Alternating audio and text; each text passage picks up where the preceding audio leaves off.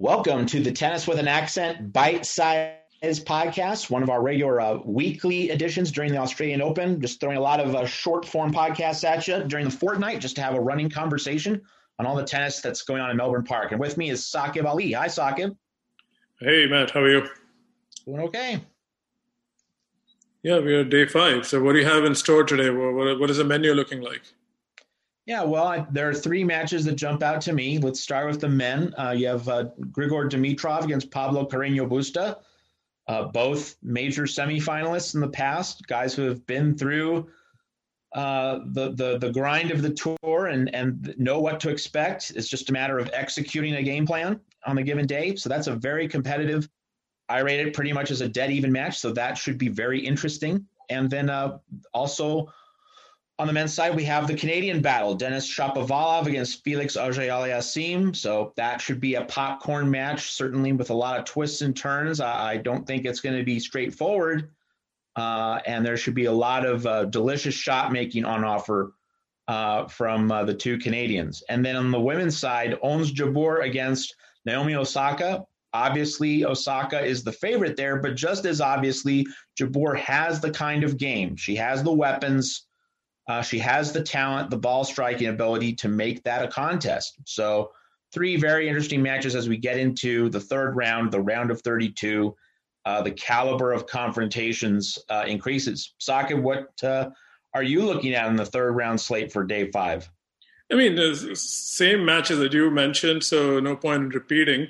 Definitely have this Russian player, Aslan Karatsev, if I'm saying his name right. He's, again, another guy who qualified and made a lot of noise last year on the Challenger Tour. Probably made even before that, but got my attention when he beat Ernest Gulbis on 4 different occasions. 3 times on the Challenger Tour and once on the, I think, Nur Sultan main draw. So another guy to watch out for. I think I'm very interested how he matches up against the informed Diego Schwartzman. I'm not predicting any upset, but this is a match I think can go 4. But it'll be more immature on my part because I've seen him just in some live streams, but he definitely has the results, this guy. I don't know if he packs a punch. I'll leave it to the experts who follow the Challenger Tour, but yeah, he's done enough. He's put on enough miles. He's done enough yardage to get here. So I think I wouldn't be surprised if he does take a set, but I think that's how far it gets. He's another guy I think the listeners should be aware of, probably already are. So I'll throw it back to you. I mean, if you were to break down the Canadian matchup, Denis has definitely come a long way. He's almost below the second tier of players. That's Tsitsipas, Zverev. You may even include him there. So how do you see that matchup now with the maturing of Shapovalov, and Auger-Aliassime still remains a work in progress, but a steady one who's reached, I think, 7 career finals in the ATP Tour? Yeah, I think just the fact that Shapovalov has been in the second week of majors, he's made a little bit more of an imprint at bigger tournaments than Felix has, and Mert Ertunga said on our Australian Open preview show that the players with more experience are going to be better served in these unique circumstances. And of course, Shapo is not a 10-year veteran of the tour, not even like a 6 or 7-year veteran, but his level of experience in second weeks of majors, playing at an elevated level of competition, more high stakes matches. It's a little bit more advanced than where Felix is. And it's hard for me to shake the notion that is going to become important at a hinge point in the match. Maybe late in a 4th set, maybe in a 5th set, that Shapo is going to find the resources he needs to carry him through. And I look at what Shapo did against Sinner in the first round. That match was not going in his favor, but like a veteran, he waited it out. He survived the patches when Sinner was playing especially well. He bided his time and waited for his moment, pounced, and he steered that match back in his direction. That's a very mature veteran type win from Shapo, and I think that he's going to build on that. And of course, he had the smooth second rounder against Tomic, so he's not too overextended. I think he has just the right balance of, you got to test in the first round, smooth sailing in the second round. I think he'll be ready to answer the moments against Felix. Yeah, and I think you said the most important thing there. I think as the maturation part happens for all these players at different pace, I think the days that you are not firing on all cylinders and you still find a way to win, I think speaks volume in any sport.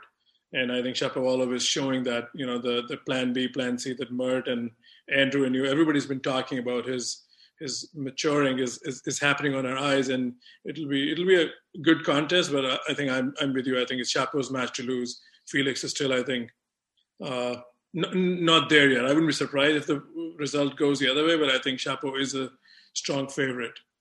So Ons Jabeur, I mean, this is another player who's made a lot of strides in the last year and a half, and you mentioned her matches with Naomi Osaka as one of your marquee matchups. Explain why we should be interested in that match if someone is really catching up on the action. Well, if you recall the U.S. Open, Saqib, we had Jennifer Brady playing Osaka in the semifinals, and there was a reasonable school of thought which said that Brady was just going to get blown out because she was new to the occasion, and Osaka had been there before, done that. But Brady played, exceptionally good tennis, and it brings up the point that, if you're in form and you trust yourself, so what if you haven't been through the battles many times before? So what if you haven't played a major semifinal before? And I realize this is a third round match, not a semifinal, but Jabeur is a player who has the level of talent which belongs at or near the very top tier of the women's tour. Injuries have not been a friend of hers. She's gone through some things that have not related specifically to the tennis itself, and so Jabeur just is one of those players. She makes the cut in terms of does she have the game to rise to the top of the tour? Yes. Not all players are like that. Not all players seeded or ranked in the top 30, 35 can meet that description, but she does. I mean, she can fire off both wings.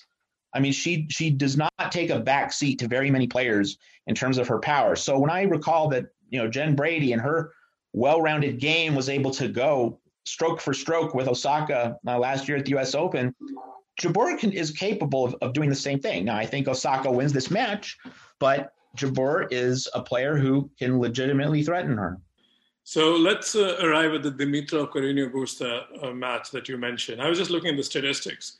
Dimitrov has been on our radar since for how long? From baby fed to, whatever his current status is, from the lost generation that Andrew Burton keeps calling the players who haven't really, gotten their time under the sun. But he has made 3 semis and 2 quarters in majors at a very high level. And again, a lot was expected of him. If you look at PCB, he's had a similar resume. And when it's fair to say, the expectations were never as high. He was not even the best Spaniard after Nadal. It was always, I think, between him and RBA.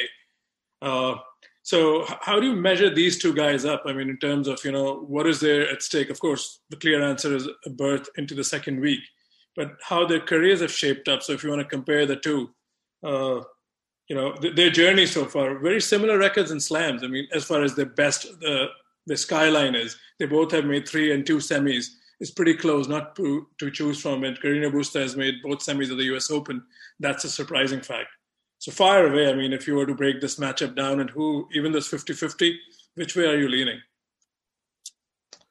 I'm going to lean toward Carreño Busta, and I would say that only because his taste of high-level success is a little bit more recent than Dimitrov's. It's interesting that Dimitrov made the U.S. Open semis in 2019, and Carreño did it in 2020. So they've succeeded each other. They've stacked together some of the more unexpected semifinal appearances in recent U.S. Open men's history. But Carreño's taste of success has been more recent. And the other thing is, and obviously this is speculative, but Dimitrov did come down with COVID.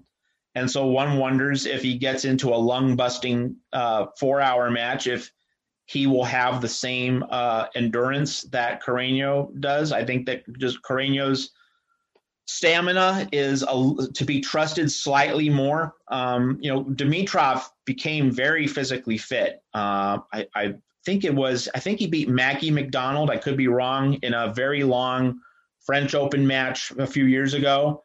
But I wonder if COVID changes the equation for Dimitrov in a negative way. If this match is as close as I think it's going to be, and it probably gets into a late fourth set or a fifth set, I just think Carreño is going to have more mileage, and he's going to be the steadier player whose shots won't break down as much in the face of fatigue.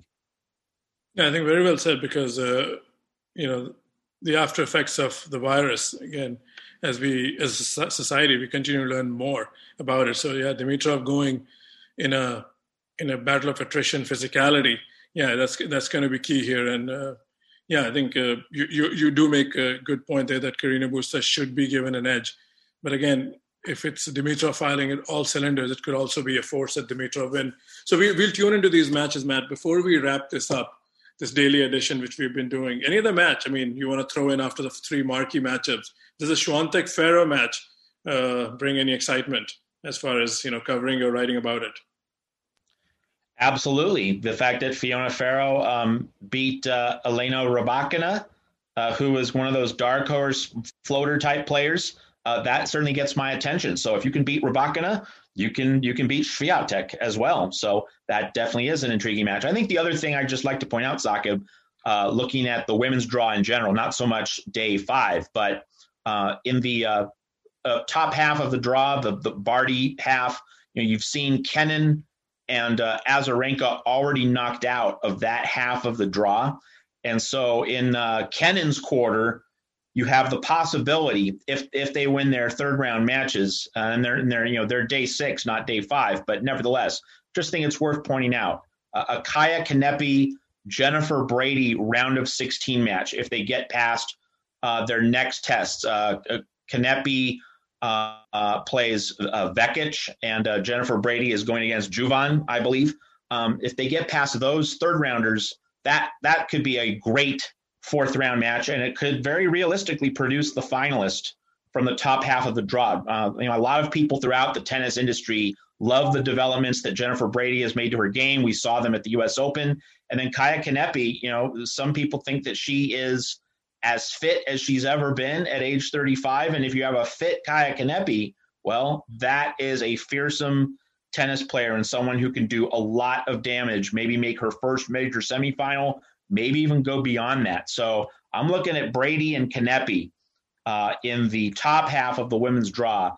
They're both one win away from what would be a very special fourth round match in Melbourne. Yeah, definitely for Kaya Kanepi, I'm with you. I think it's going to be a long time coming if she does, have a breakthrough major. She's played the spoiler many times, always a strong presence in the draw. And now let's see if she can make that step at this stage of her career. So I think we have enough for today's show. Unless you would like to add something else, I think we can promise to be back again tomorrow. Absolutely. Let's call it a wrap.